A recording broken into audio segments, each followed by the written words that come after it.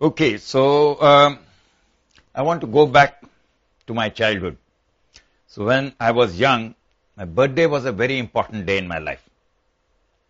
Must have been in yours also. So what I want to ask you, simple question, what was your birthday? What's your birthday? 1985. Okay, whatever, 1985. Now 1985 counted from what? From what epoch? From what time? You're counting 1985 from where? From birth of Christ. Okay? So I said 1984 and you are counting it from birth of Christ, which you consider as historical event. That was a correct guess. That is what you will say. So that's the typical answer, birth of Christ. So when you state your year of birth, you are forced to tie it up to the birth of Jesus. And indirectly we are claiming that he was a historical figure, he was born so many years ago. What is your evidence for it?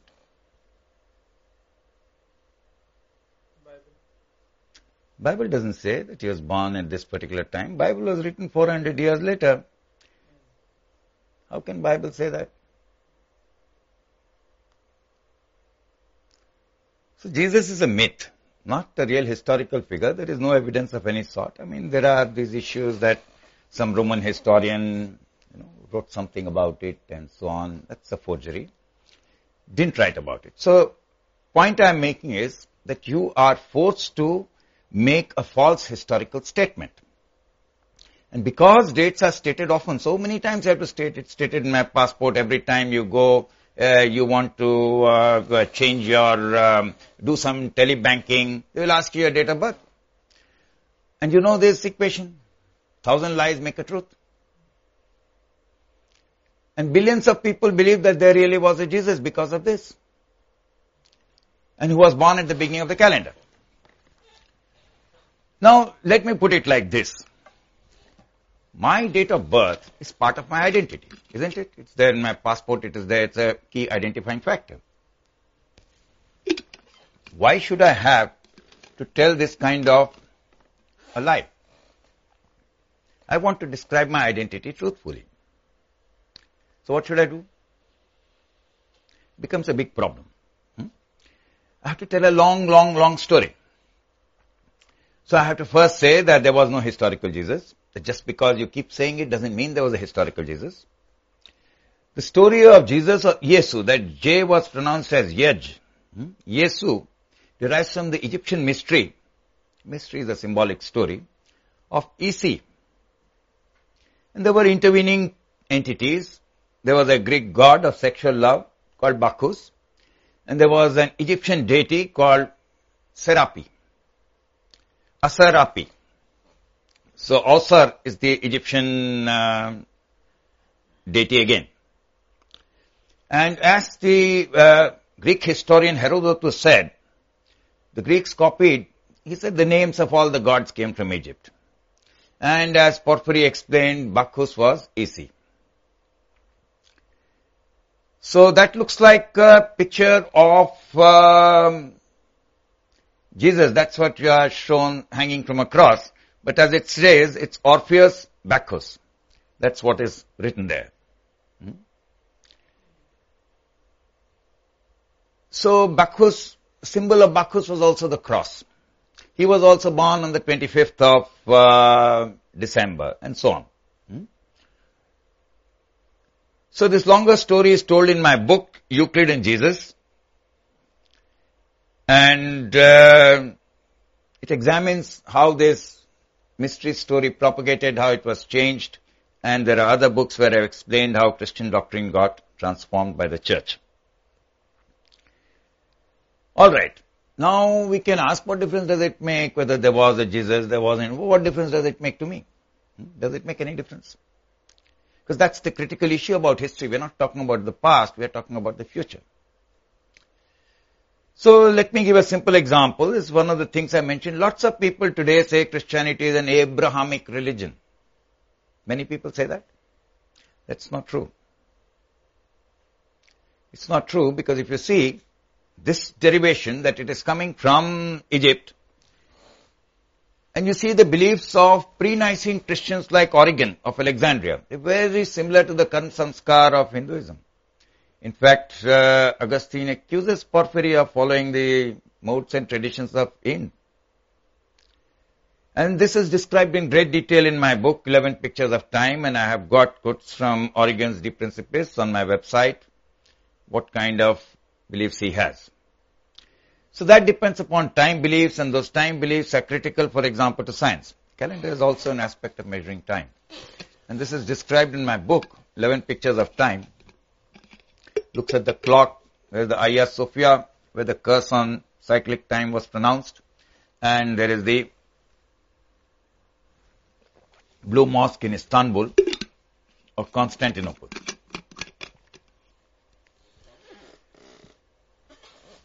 Now the point is that when you relate your birth to the Jesus, that's not only a falsehood, it's a deliberate falsehood, which is taught to you. Why? Because we know that the 0 point of the calendar was not fixed then. It was fixed in the 6th century by Dionysius Exiguus, and he did it in order to calculate the date of Easter. That was the function of the calendar, to calculate the date of Easter. And he did back calculation, said so many cycles, and then he said, therefore, Jesus was conceived, virgin birth at some point, and therefore he was born 9 months later, and that's how he fixed the calendar. This was his conjecture, his speculation based on the 6th century, nothing to do with any facts, pure myth. So we know that it was fixed in the 6th century. So you say somebody was there, somebody saw it happening and so on, that's different. After 600 years, you're speculating what happened, you can speculate anything you like.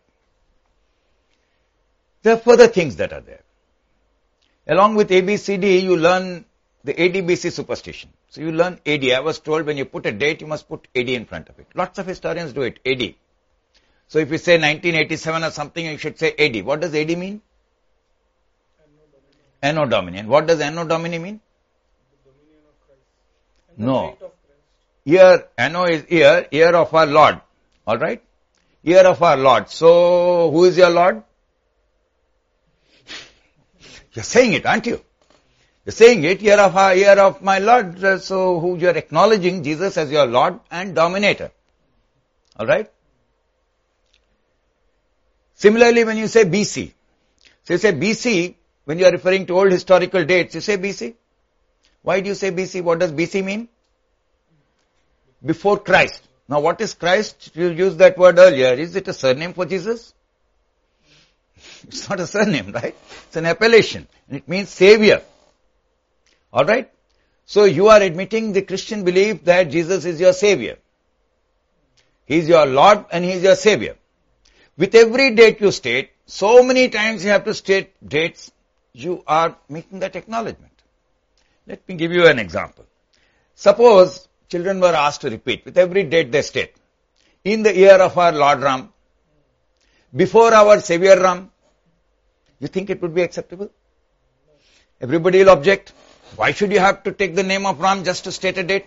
So why should you have to take the name of Jesus just to state a date? At least for Ram you have a big book, describes all sorts of things that he did. You don't have anything like that. The story of Jesus is the story of Isi, is the story of Bacchus. That he was born of a virgin mother and died on the cross. It's an old story. But anyway, you should object to the AD-BC superstition. Why should I have to say this? Alright, so what do you do? Simple way out. You use neutral terminology. You say CE, meaning Christian era. There is mischief there. That CE is changed to common era. Now what is common about it? So you are acknowledging that commonality because that's part of Christian triumphalist history, that Christianity will be universal, so this is all common. So that's not right. Now what happens is, so if I want to state a date, and in my books, very often I want to state dates, and I say, now if I am writing a book for a lay person, I have to start with a long story. I am going to state CE means this because Jesus is not a historical figure, and CE does not mean common era, it means Christian era. I have to tell such a long story just to state a date. Why is that so? So I would say, that this is because of your bad education. You have been deliberately, certain things have been inculcated to make it very difficult for me to say what I want to say in neutral terms. I want to state a simple thing like a date and I cannot do it without giving a long preface. This is very bad, and that is because you learnt those dates as children, that was indoctrinated. So if I have to communicate with you, I have to start with such a long preface, which is irrelevant to what I want to say. So children don't ask questions, they are just taught. You say, okay, must be, you don't check. And so this shows how you get indoctrinated. You start believing in this, you start saying all this. This is just a simple example. So that is the aim of church education, and colonial education was church education when it came here. It came to India in 1857 in a big way. It was there from long back. The first college was started by Jesuits something around 1550, 1552. It was a school earlier. But in a big way, Presidency College also started around 1817, 1819, something like that. In a big way, it came in 1857. At that time, it was a church monopoly. And the church interest in education is to indoctrinate. That's what colonial education does. And the first thing it teaches you that everything you do at home is wrong. The clothes you wear, the language you speak. So in my school, there was a rule, you must speak in English, otherwise you'll be punished. You must wear the proper kinds of clothes. You must wear a tie. How you eat, you must eat with knife and fork. If you go to a public school, it's a very important thing that is taught. And what you eat. Oh, you are vegetarian, inferior. This is the whole thing, that you are inferior because of what you do. And you become superior only by imitating. That's the second lesson. The West is superior, so you must imitate the West in every way. In what clothes you wear, in what language you speak, in your beliefs. And in the calendar, we have taken that calendar claiming it to be superior. So I learned to do that in school, to wear ties and shoes and feel superior. Oh, I know how to tie, the knot in so many different ways. And so on. I can speak English well, and this guy doesn't understand English, so he's inferior, I am superior. I can eat with knife and fork, he doesn't have the table manners.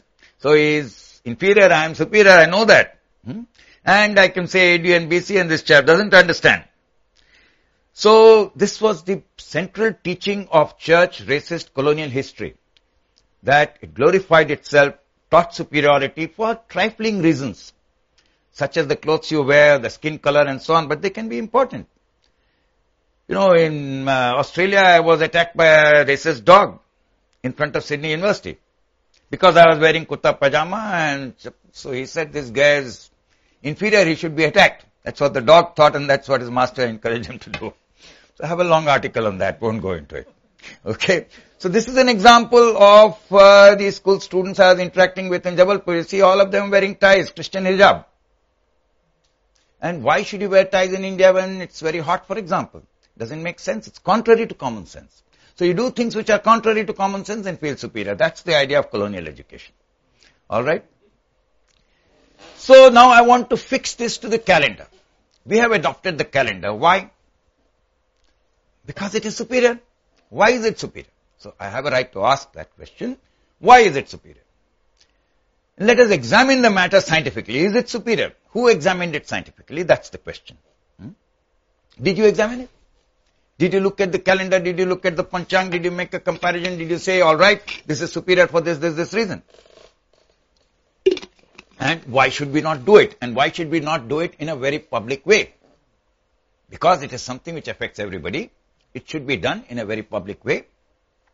So let us put it, science, there are people who do science by secretive refereeing and so on. That's not science. Anything which involves trust in somebody is not science. It should be on the table. Then it is science. So actually, now what I'm going to tell you is just the opposite story, that if you look at the Western calendar, it is very strong evidence of persistent Western inferiority in mathematics and science. That is what it is evidence for. Persistent inferiority for centuries. Inability to understand basic things about mathematics and astronomy. So let us start from the beginning. Where did the Greeks and Romans get their calendar from? Herodotus tells us they not only copied their gods, they copied their calendar from Egypt.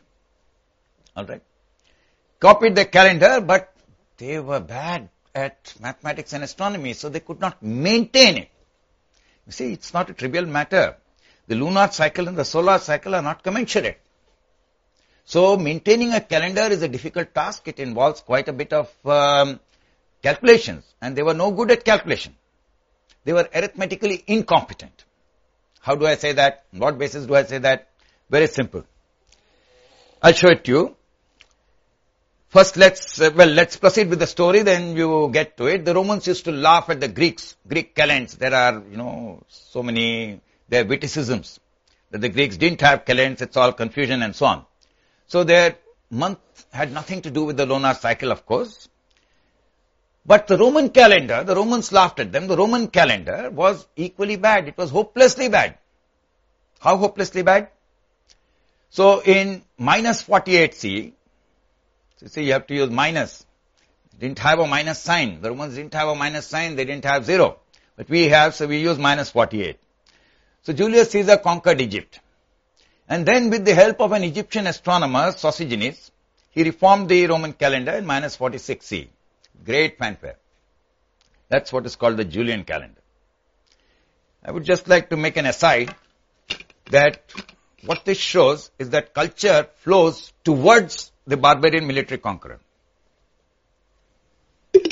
Julius Caesar is not the only example. Plenty of other examples. I have a big thesis on that. Hulegu, for example, or Alexander, for example, and so on. So when Alexander conquered Persia, Persian architecture went to Greece, and so on. Lots of such examples. So culture flows towards the conqueror. This whole idea that you had this glorious conqueror who came and spread culture is nonsense. And this is a particular example, that the Romans could modify their calendar only with the help of Egyptians. How much did they have to change? They had to have a year of 445 days to align the calendar back to the equinoxes. 445 days. You see how wrong it was. That's a quantitative, not an estimate, a factual account of how much error there was. This is absolutely hopeless. They couldn't count. So the Egyptians gave them a very easy way of doing things. They said that since you're unable to correlate months with the cycle of the moon, which is a fraction. How do you write a fraction in Roman numerals? You can't. There is no system for fractions. They don't have any notation for fractions. So they could not do it. It was a very tough job for them. So they said, all right, they gave a simple calendrical system in which months are not related to the cycle of the moon. Just do 30 days, 31 days, alternate with that. Alternate with that, you will get your 365 days and then have a system of a leap year every 4th year. Simple thing. Very simple, no complication. They muffed it. So they call it the Julian calendar, that Julius Caesar did it, but they didn't even understand that simple instruction. So if you see the first few years, what they did was every 3rd year was made into a leap year. So this creates confusion. Created confusion for about 40-50 years. They couldn't correct it. Every 3rd year they kept making a leap year. Then came Augustus Caesar. He corrected it, got the mistake. He said, well, I have done a great thing. Therefore, a month should be named after me. July is named after Julius, so August should be named after me. So it was named after him. Then he said, all right, I am not a smaller Caesar than him, so it should also have 31 days. So they took one day, made August 31 days. Where did that day come from? Came from February. So now February has got 2 days less. Those days have been stolen from there. They've forgotten about system, forgotten about science. It's the vanities of emperors which count. Totally unscientific. So you have got 28 days, 29 days, 30 days, 31 days. How can it be anything to do with the cycle of the moon? No connection whatsoever. Right? That's completely unscientific. Nothing to do with natural phenomena. So this is non-textual evidence. A calendar is non-textual evidence. A text you read and you fill in all kinds of speculations and so on. You can make it mean whatever you like. This is much more robust. There is no speculation here. This is the calendar in front of you. You're still using it.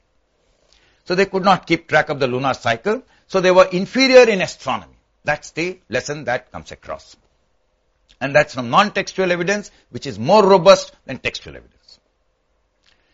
Now, people say, oh, lunar cycle, very difficult. What about solar cycle? Do you think the Romans could manage the solar cycle? Even after Augustus, they couldn't manage that. Why not? The system of leap years Every fourth year means that you are taking the length of the year to be 365 1/4 day. Right? Is it right? It's not right. Even if that is what you were taught in school, it is wrong. It is wrong, it is hopelessly wrong, and it is hopelessly wrong by the standards of the times. So let me show you. So they taught it to you in school. It's 365 and 1/4 day. You probably learnt it and you're looking a bit surprised. But they teach you all kinds of wrong things just to indoctrinate you. What can I do? It's a simple natural phenomenon. You look up in the sky and you'll be able to see everything. You should observe it, but they don't teach you astronomy in school. It's part of your daily experience. It's not taught. You should ask why not. So let's distinguish between different types of years. The tropical year is the time between two equinoxes of the same type, summer to summer. Yesterday was equinox. Equinox means equal nights. Its duration is 365.242 days, not 365.25 days. What difference does it make? Second decimal place, Wikipedia says, oh, see how accurate it is. So first of all, you see why they couldn't write it like that. They couldn't say 365.24. Because 242, you have to write a fraction. How do you write a fraction in Roman numerals? There is no system, or in Greek Roman numerals. It's a very complicated system. In early Greek and Roman numerals, around the 9th, 10th century, they started writing using a different system. But before that, they had only simple fractions, parts of 12. So 1/4 is a part of 12. 3 parts out of 12. So they understood it. They couldn't write it. They couldn't say it. And as you'll see, even in the Gregorian reform, they couldn't say it. They said it in a very roundabout way. So they were arithmetically challenged, both Greeks and Romans, because of the inability to use fractions. Therefore, they couldn't say the correct length of the tropical year. Once more, what difference does it make? See, state a fact, they are arithmetically challenged. What difference does it make? So let's see what actually happened. So in the 4th century, the Nicene Council, the only point on its agenda was to fix the date of Easter. Because different people were celebrating Easter on different days, and the basic idea was that if you have common rituals, it makes for a common religion. So they wanted to reconcile it. Everybody should celebrate Easter on a particular day. So at that time, they adopted the Julian calendar as the religious calendar in the Nicene Council to fix the date of Easter. Now at that time, Easter, not Christmas, was the major Christian festival. All right? Easter was the festival which celebrates the supposed resurrection of Christ. So from that time, 4th century, the Julian calendar is also the Christian calendar. If just by calling it Julian, it doesn't change. But it's called Julian, why? To emphasize the continuity with Roman emperors and to suppress Egyptian origins. Why should you call it Julian? It's a falsification of history. That falsification is intended to suppress the Egyptian origins. Call it Sosigenes calendar. Because those were pagans, they were enemies of the church, whereas the Roman emperors were friends of the church. That's how they looked at it. So Easter was defined because it had to coincide. Earlier they used to celebrate it along with the Jews, and they said we want to be different, and so it should come on our holy day, which is Sunday. And but they defined it in relation to the moon, because that's how the Jewish festival was defined. So the first Sunday after the first full moon after the vernal equinox. So you must know the equinox, you must know the phases of the moon, then only you can determine Easter. It becomes a problem. So in the Council of Nicaea, they did not know how to do it, and they had to call in people from Africa, the advanced people who knew some astronomy. But of course there was also a proviso that it should not coincide with the Jews. So the Jewish Passover is like Bakrid, more or less like that they sacrifice goat. But if that coincidence occurs, then they will move to the next Sunday. So this is what you had to do. Decide the equinox, decide the lunar cycle.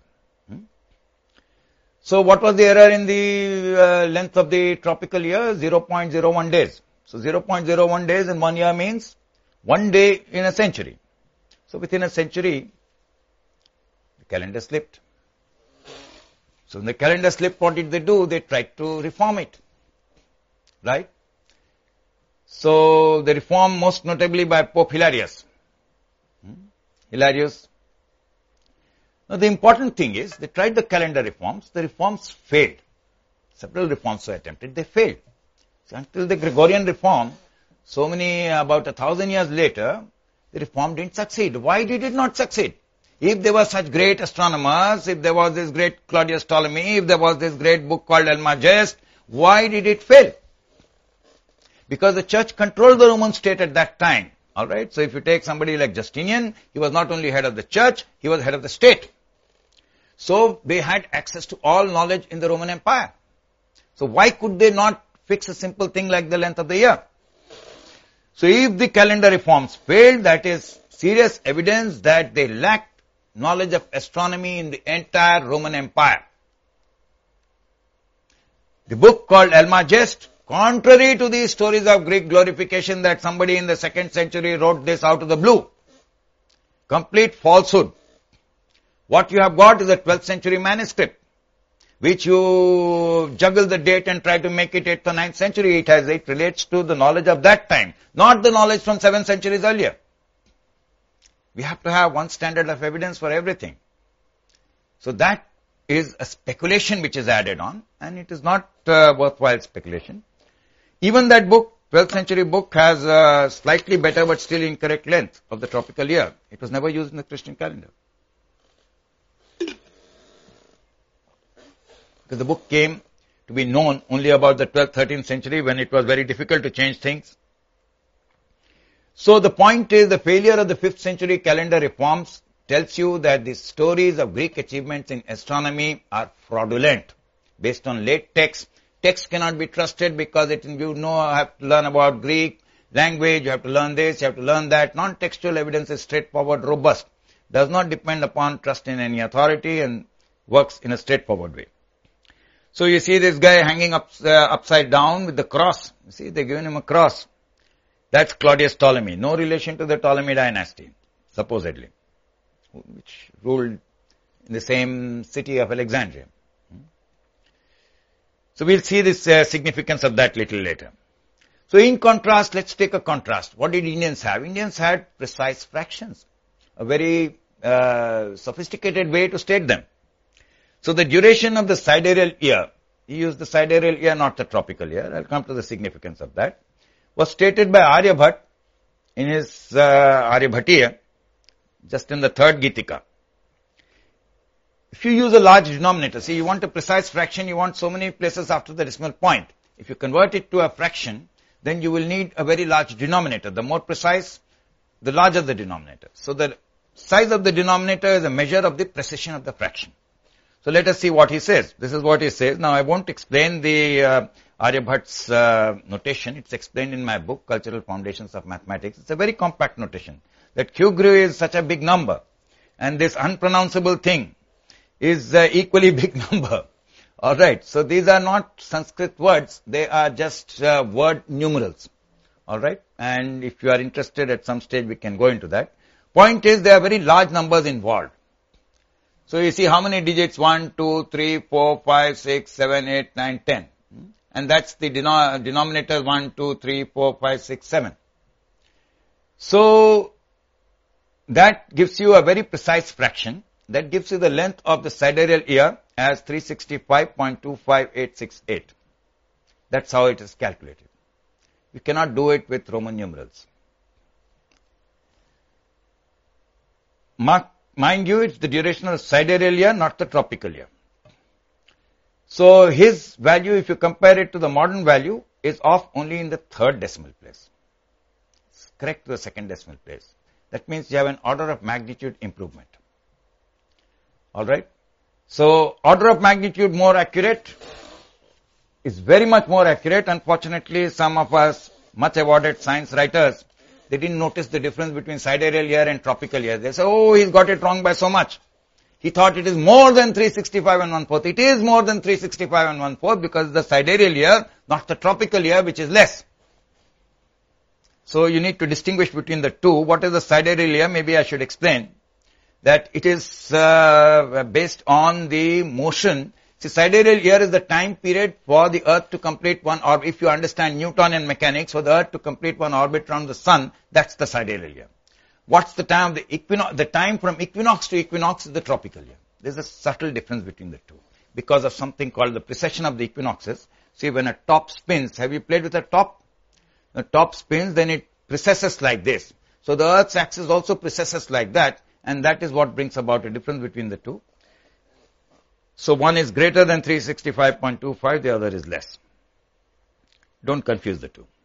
So this is the summary that I would like to give to start with, that the early Greeks and Romans were inferior and backward in mathematics and astronomy, and this is something you get from the non-textual evidence of the calendar, and non-textual evidence is much more robust than textual evidence, which you don't understand in some different language, which is interpreted for you by somebody, edited for you by somebody else, and so on.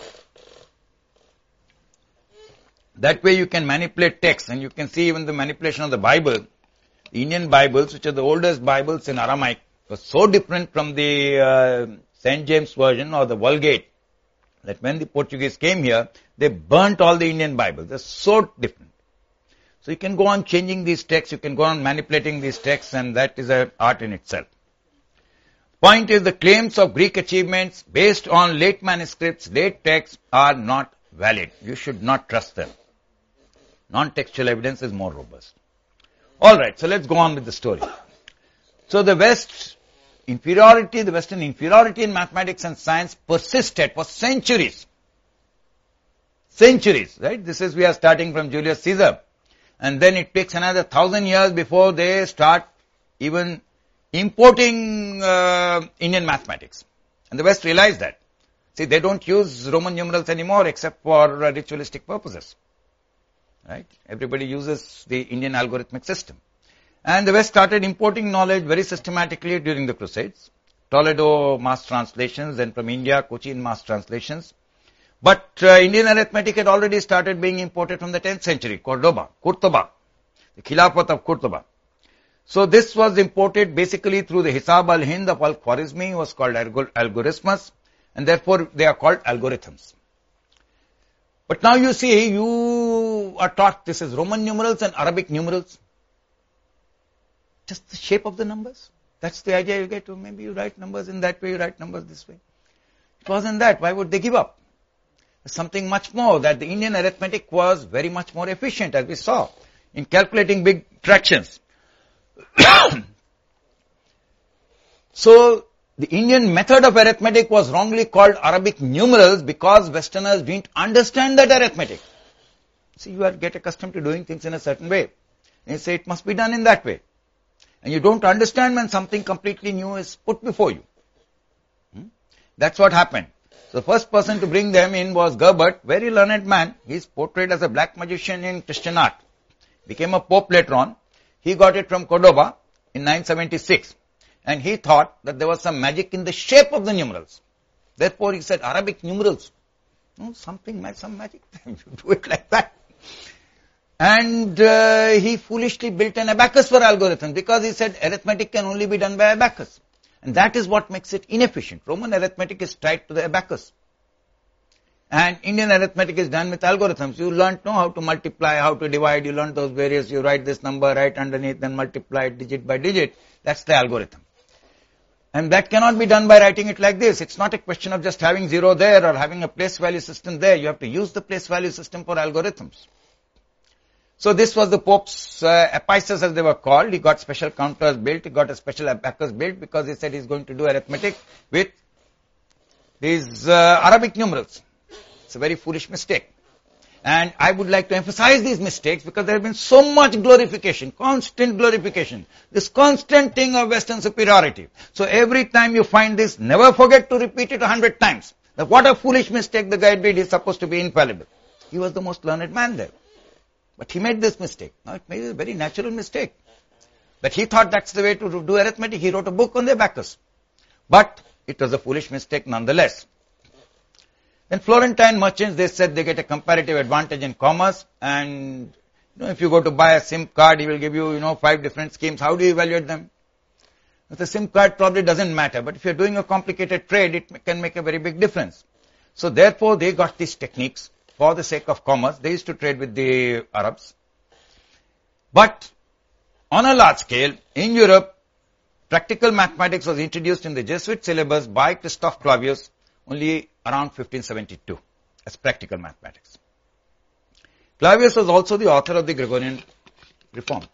Gregory was just the Pope. This guy was the chairman of the calendar reform committee. He was a Jesuit general. So he was the brain behind the reform. Now what it did was, it corrected the duration of the tropical year. Every 100th year was made not a leap year. And every 1000th year was made a leap year. So what's the correction? So 365.25 minus 0.01 every 100th year you knock off.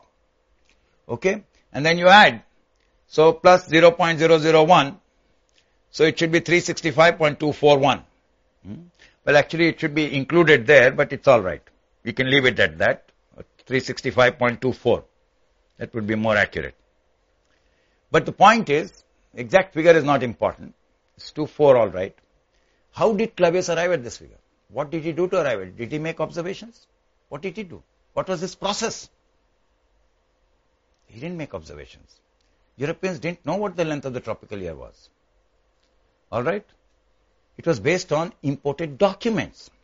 And how do we know that?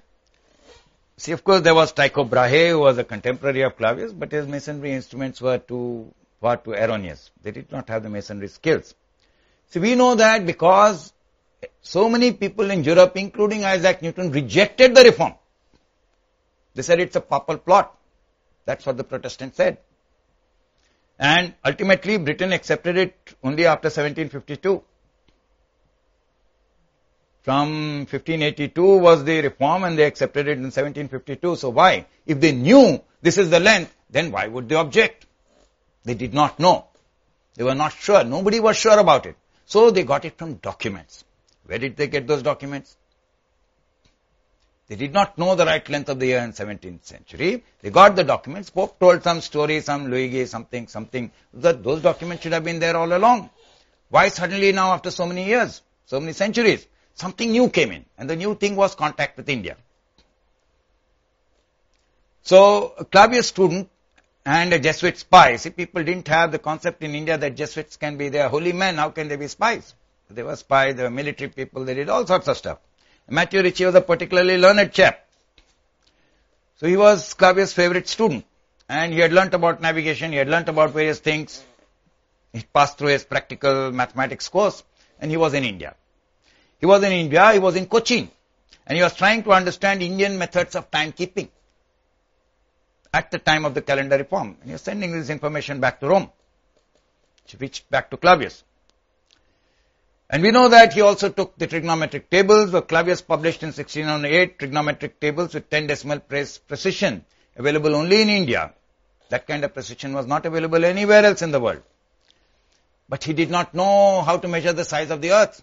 It's a very simple thing. If you know trigonometry, you should be able to measure that. My students are able to do it. I'll just show you a picture of them. But he didn't know that. And the first supposed measurement, well, people are not sure. In 1672 it was done. Now this is Ricci's original handwritten letter, where he says he is searching for, this is from 1581. So he says he is searching for an honorable Moor, Muiro honorado, or an intelligent Brahmin, to tell him about the methods of keeping time. Crónicas dos tiempos. Indian methods of timekeeping is what he was learning from, and Cochin was the center for that, for those manuscripts. That's from where these manuscripts went. Now I want to, so they got it like this, but why were they so keen to carry out this at that point of time? Why were they so keen to get those trigonometric values at that point of time? Because they had a practical purpose. People only talk of the calendar reform as if it was a religious thing, but it had a practical purpose because the calendar has to serve a practical purpose. And that practical purpose was related to wealth. Just as crusades, you talk about religion, but they were related to wealth because the Muslims were very rich at that point of time. So good calendar was needed for navigation, and navigation was the key means of wealth. That was the basis of their dream, that they will trade with India and they will make money, but if you make money and your ship sinks, it's no good. If you die in the process, it's no good. Right? So you have to have a good method of navigation for trade, overseas trade to be successful. And in India, this has been going on for 5,000 years. So what do you do? Why particularly a calendar? Because they did not even know how to determine latitude. All these people, they write stories about longitude, but basic thing is latitude. They could not determine latitude. Because how do you measure latitude in the daytime? You measure solar altitude at noon. But for that, you need to have a good calendar. If you don't know the right date of equinox, you cannot determine it. Your latitude will be off by 4 or 5 degrees. That's enough for you to die. That's too much of an error. So this is described in Bhaskar 1, Laghu Bhaskari, how to do that. It's a very simple method. Solar altitude at noon, declination and local latitude. So the formula is given like this. I will give it to you in simple language which you can understand. So that's the formula. That's the altitude, that's the declination, that's the radius of your circle, and that's your local latitude phi. Greek letters, but use them in mathematics. Alright. So there's a simple formula which connects this. Now what you do is you measure the altitude of the sun when it's at its highest point on the prime vertical. That's measured. The solar declination is to be calculated, determined from the calendar. That's why you need a good calendar. And local latitude is what you want to determine at sea. Alright. So this is the simple formula. So you measure the solar altitude and you are able to determine, provided you have a good calendar. So if the date of equinox is wrong, it was wrong by 10 days. Then the calendar is not going to work. You are going to sink, and that was the reason it was done. That's why it was also accepted later on. Now you need one more thing. I just want to point some of these things out. That is the Ahargan, the day number, day count. Maya also had similar day count. So Ahargan is something which is used today for scientific purposes, because that's the most scientific way of doing it. You don't get involved in questions of month and this and that. You're just counting the number of civil days.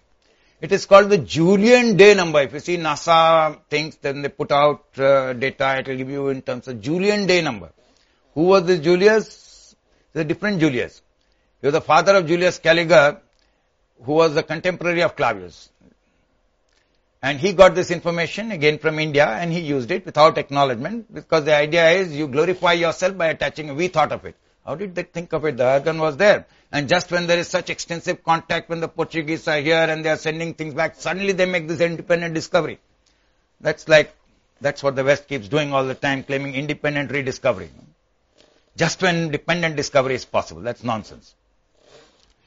So, the correct method of navigation was needed to determine latitude at sea, which needed the calendar reform. Vasco da Gama and Columbus did not know how to determine latitude. So you can see my book on that. Vasco da Gama came to India with the help of an Indian navigator called Kanak, whom he calls Kana. He didn't understand his method. He said the pilot is telling the distance by his teeth. That's the nonsense he wrote. And he wrote that because he was using the pole star, and pole star is called cow. He used a particular language called Arabic Malayalam. And the word for cow is also the word for teeth. So he misunderstood. That's what happens. Didn't apply his common sense. But anyway, coming back to the calendar, to determine latitude at sea, you require that. Vasco da Gama and Columbus didn't know how to do it. So you required that. Alright, now I want to say, after the Gregorian reform, is everything alright? So yesterday was equinox. Okay, does it come on the same day? Will it always come on the same day? Does equinox always come on the same day? On this Gregorian calendar, it doesn't come on the same day. It goes on changing. So the length of the year, because its only purpose was to fix the date of Easter, not to fix the date of equinox, which is the natural thing. It was for a religious ritual. So it doesn't fix the date of equinox correctly, only on an average. So it fluctuates. Alright? Still doesn't come on, so it is still an erroneous calendar, despite the Gregorian reform. You should have equinox coming on a fixed date. So it's still faulty. Alright, so let me go on to the Indian calendar and tell you something about it in contrast. The Indian calendar has been in continuous use for a very long time, since the Rig Veda and the Vedanga Jyotish. Now this term Jyotish is not about astrology. I have a 15-year-old standing challenge to show me one single sentence about astrology in the Vedanga Jyotish. It's a scientific manual on timekeeping. It's only about timekeeping, and we know its date pretty precisely, at least from minus 1500 is the last count. So this was a public challenge made in front of the international press 15 years ago, that there is no astrology in the Vedanga Jyotish. So the Indian Panchang is a luni-solar calendar. It's not a lunar calendar. It's not that, people say, oh, solar calendar, lunar calendar. No, it's not like that. There is no dichotomy of that sort. It keeps track of both the sun and the moon. The month is right, always 30 days, and the year is right. We already saw that. So a month always has 30 tithis. How is that? Because the tithi is defined as the time it takes for the sun and moon to move apart by 12 degrees. So 12 into 30, 360. So after 30 tithis, it will come back. But a tithi is not a solar day. It is not a civil day. It's a lunar day. So converting one to the other, converting it to the Hargan requires calculation. These calculations are all performed in a standard way in Indian text. But you have to keep that in mind. It's not a civil day. You can have a lupta tithi, you can have additional tithi and so on. Just as you can have intercalary months. Because these months will not equal, 12 months will not give you a year. Full year, so you have to have intercalary months, adhik mas. Now, this Indian astronomy went far and wide. It went to Persia, it went to Arabs, it went to, though they have a lunar calendar, they have similar astronomical models. It went to China, Buddhists took it to China, and it was accreted into the Almagest. If you take a 12th century manuscript, why should they keep sticking to the 2nd century knowledge? If something is better comes across, they will update it. If you read a computer text, are you going to read a computer text from 30 years ago? 30 years ago or 40 years ago when India was making its first computer, old app, which used to occupy a whole room, but it didn't speak any decent language. So you want scientific knowledge to be up to date. So if you take a 12th century manuscript in the Almagest, it will reflect 12th century knowledge, including knowledge that went from India. So the point is, if there is similarity, it does not mean transmission from Greeks to Indians. That's a wrong inference. So you take the 12th century, it is transmission from India into the Greek text. That's an alternative hypothesis. You decide between the two on the strength of the evidence. Now that I have discussed elsewhere, I am not going into that. It was transmitted to a lot of places. The Egyptian calendar and the Maya calendar are remarkably similar. Maya also had a day count. And the Indian scientific calendar begins with the Kali era, not your, which is minus 3102. The Maya calendar begins with minus 3112, 10 days and 5,000 years. That's no difference at all. Very insignificant difference. So this suggests that there was a common astronomical model being used. And that has not been studied. They say, oh, how could they go across the sea? Well, a fellow like Columbus with no knowledge of navigation could get across. Why couldn't they get across when they had such good knowledge of navigation? They had such a good calendar. They had good knowledge of astronomy. Of course they should be able to get across. The Pacific Islanders could get across. It's absurd to say that they couldn't travel across. Alright. So there would have been connections and we'll look at that. I'm actually going to visit some of the Maya pyramids and so on and look at them myself. Anyway, let's get back to the Indian calendar. So the two key means of wealth production in India, because most of your activities relate to that. They were agriculture and overseas trade. So you have to relate this to that, and the successful practice of both required a good calendar to determine the rainy season and good knowledge of astronomy to build a good calendar and for celestial navigation. Alright, so for both of these things this was done, and that is why all these early cultures focus on astronomy. It's important for them, for agriculture and for overseas trade. And India was very wealthy in the past. Why did all these guys come? They came to make money. They were extremely poor. Alright, they were attracted to India attracted invaders like flies because there was so much wealth waiting to be picked. And that shows that whatever science and technology existed in India was successful. For overseas trade, for production, it was successful. Although Western historians don't admit it, and they talk all sorts of nonsense, for example, about the navigational instruments. Now I won't get into that. Just give you one simple example, size of the earth. So India is a vast country. Alright, so latitude, longitude varies. So if you make the calendar in one place, for example, Ujjaini, now the meridian of Greenwich is copied from the meridian of Ujjaini. That is how the calendar was calibrated to Ujjain.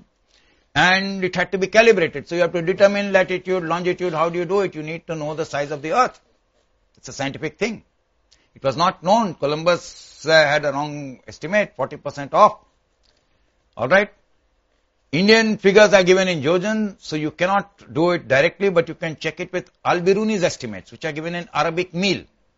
Now Arabic meal and English miles you can correlate very well.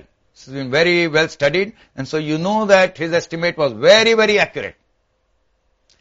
And you think 0.25% was his error compared to Columbus' error of 40% or Newton's initial error of 25%. Now what happened? Okay, so we had a very good calendar. It was very successful. We could calculate the size of the earth. We could do all this. After colonization, of course, during colonization we changed things, but after colonization what happened when we became independent? So we had a calendar reform committee. Because during colonialism you were taught, remember the first lesson, that everything Indian is inferior. Everything Western is superior. Don't have to apply your mind. Don't have to apply your common sense. So we did the right thing, we followed the right process, and as we know, anybody who has dealt with the bureaucracy knows, you follow the right process and you can get all entirely wrong results. Alright? So we appointed Meghnad Saha, he had a calendar reform committee, and he said for calendarical purpose, it is unmeaning to use the sidereal year. Why? Because seasons are determined by the position of the sun. It's complete. So he condemned Indian calendars wholesale, the book had to be banned. The report had to be banned. The government published it, then banned it. So he recommended, of course, the adoption of the Gregorian calendar, which we did. Now what I want to say is that what Saha stated, that it's obvious that the tropical year should be used for seasons, is completely wrong. He should have thought of basic issues. What is the source of wealth in this country? Most people depend on agriculture. Agriculture is monsoon dependent. And therefore you have to have a way of finding out monsoons. You have to have a way of determining the rainy season. How do you determine the rainy season on the Gregorian calendar? You can't determine it. So that's the most important season. But every child in India understands what is Sawan Bhado. It is part of the culture. Mere Naina, Sawan Bhado, whatever you think of it, every child knows about it. It's entrained into the culture. So now he should say, if it is obvious, he should say why this is wrong. If it were wrong, the practice of agriculture would not have succeeded. It's a matter of elementary common sense. He didn't apply it. And we just accepted it. Alright? So you cannot have the Gregorian calendar which has a wrong concept of rainy season. Let's look at, Saha just assumed it. So his physics was also bad. Let's see why his physics was bad. So what do you need to know to determine the monsoon? You want to know what's the wind circulation. You want to know about the moisture balance. You don't want to know about the heat balance. For the West, it's alright, hot, cold. They don't have a third season like a rainy season. All the time it might be raining. So you want to determine how air circulates. But how does air circulate? Yes, the sun is a driving force. But what happens? Hot air rises at the equator. It doesn't go to the poles and come back in a convection current. It's not a simplistic convection current. Why not? Because the earth is rotating. And so it gets deflected because of something, a fictitious force called the Coriolis force, which depends upon the distant stars. So it gets deflected. It descends at the hottest latitudes. Hottest latitudes because the cold air rises and the hot air descends. And those are, by the way, the arid zones, but there are many such because the sidereal motion of the earth.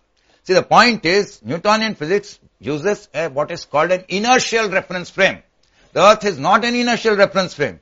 And therefore you have these fictitious forces. If I am sitting in a car and I turn it fast, I will get pushed out. Fictitious doesn't mean you won't feel it, you'll feel it. But it's a centrifugal force, it's a fictitious force. It is because your frame is not inertial that it is happening. Then nobody is pushing you. Because you are moving with respect to the distant stars. That's Newtonian physics, not astrology. The concept of inertial frame is defined like that in Newtonian physics. So Earth is not an inertial frame. Therefore, you have these fictitious forces, which depend upon its sidereal motion.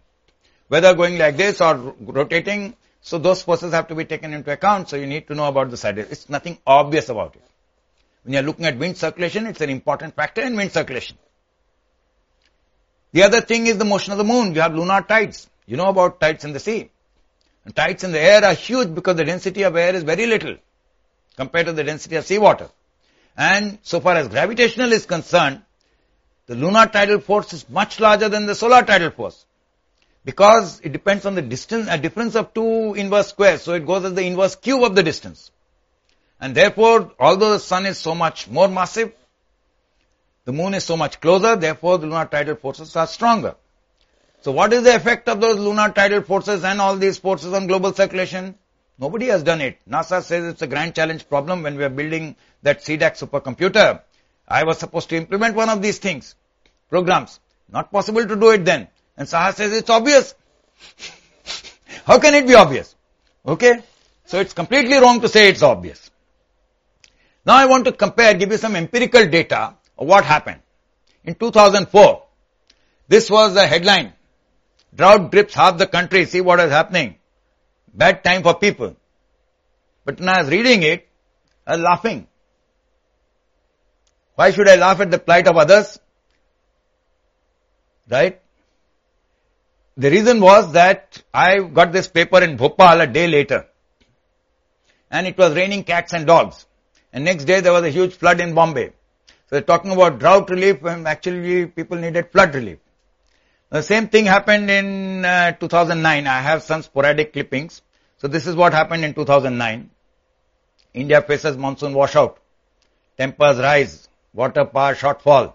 Right? Government scrambles to save Kharif. Deficient rain in so many districts. 2009 again. And the point is in 2005, the monsoon came on time. It was delayed on the Gregorian calendar. It came on time on the Indian calendar. And here you see this poor guy is completely ruined. He is dead. Because if he doesn't get the rain, then he is just going to literally starve to death. And you see what is happening, prayers being done, frogs being married, all sorts of things just for rain. Because rain is so very important, you'll do anything. Just to get rain because it's a matter of your survival. Right? And then, again floods. So you see these guys, so much flooding in Delhi, there is a terrific traffic jam. And this guy is sleeping because he can't move. And then you see the Yamuna is going to burst its banks. So that is the danger of floods. You are preparing for a drought. And this thing keeps happening. This is, I'll skip this because I've already told you that. 2005, let me skip all this. And the same thing happened in 2014, last year. Where is it gone? Yes, this is 2014. Bhayanak Sukhe ka khatra bada. Each year this keeps happening, and if you tell them they spend crores for drought relief, you say please spend something on knowledge. No, we don't want knowledge. What we want are cricketers, neta and abhineta. We don't want knowledge in this country. We're not going to spend any money for it. Then this is what is going to keep happening.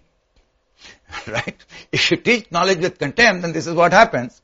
So this is what happened then, and then lots of things have come in the newspapers. I wrote, there was a national year of mathematics. I wrote about it. And somebody else also wrote that it depends on the sidereal year. Please investigate what happened, why are we accepting it, and so on. Okay, so now let me come back. I started with religious politics. Let me come back to that. That just as most people can't tell their date of birth, can you tell your date of birth on the Indian calendar? You don't know, you have no idea. So, you can't tell the Indian holidays. How do you determine when is Diwali, when is Holi? You don't know, somebody has to tell you. It doesn't come naturally. But if I ask you what's the date of Christmas, what's the date of New Year, you'll be able to tell me. Right? That's easy. So, something which is part of your culture has been made so difficult for you that most people can't do it. That's what's called alienation. So, Holi depends on Purnima, depends on the cycle of the moon. Diwali depends on Amavasya. Buddha Purnima, Mahavir Jayanti, these all depend on the lunar phases. They're movable on the Gregorian calendar. So you cannot determine them just like that. And you are alienated from that. Now I want to conclude with one last point, which is that we have two secular festivals. Not dependent on any religion. Not Hinduism, not Buddhism, not Jainism, not Islam. Okay, so they are Independence Day and Republic Day. How are they defined? They are defined only on the Gregorian calendar.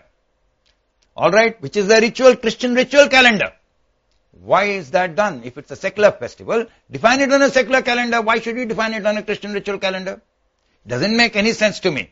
Either you say we don't want secularism or you say we want secularism, make it secular. Just making it Christian doesn't make it secular. That's a wrong concept that everything Western is secular. Mind of Western man was dominated by the church. Okay, so let me conclude.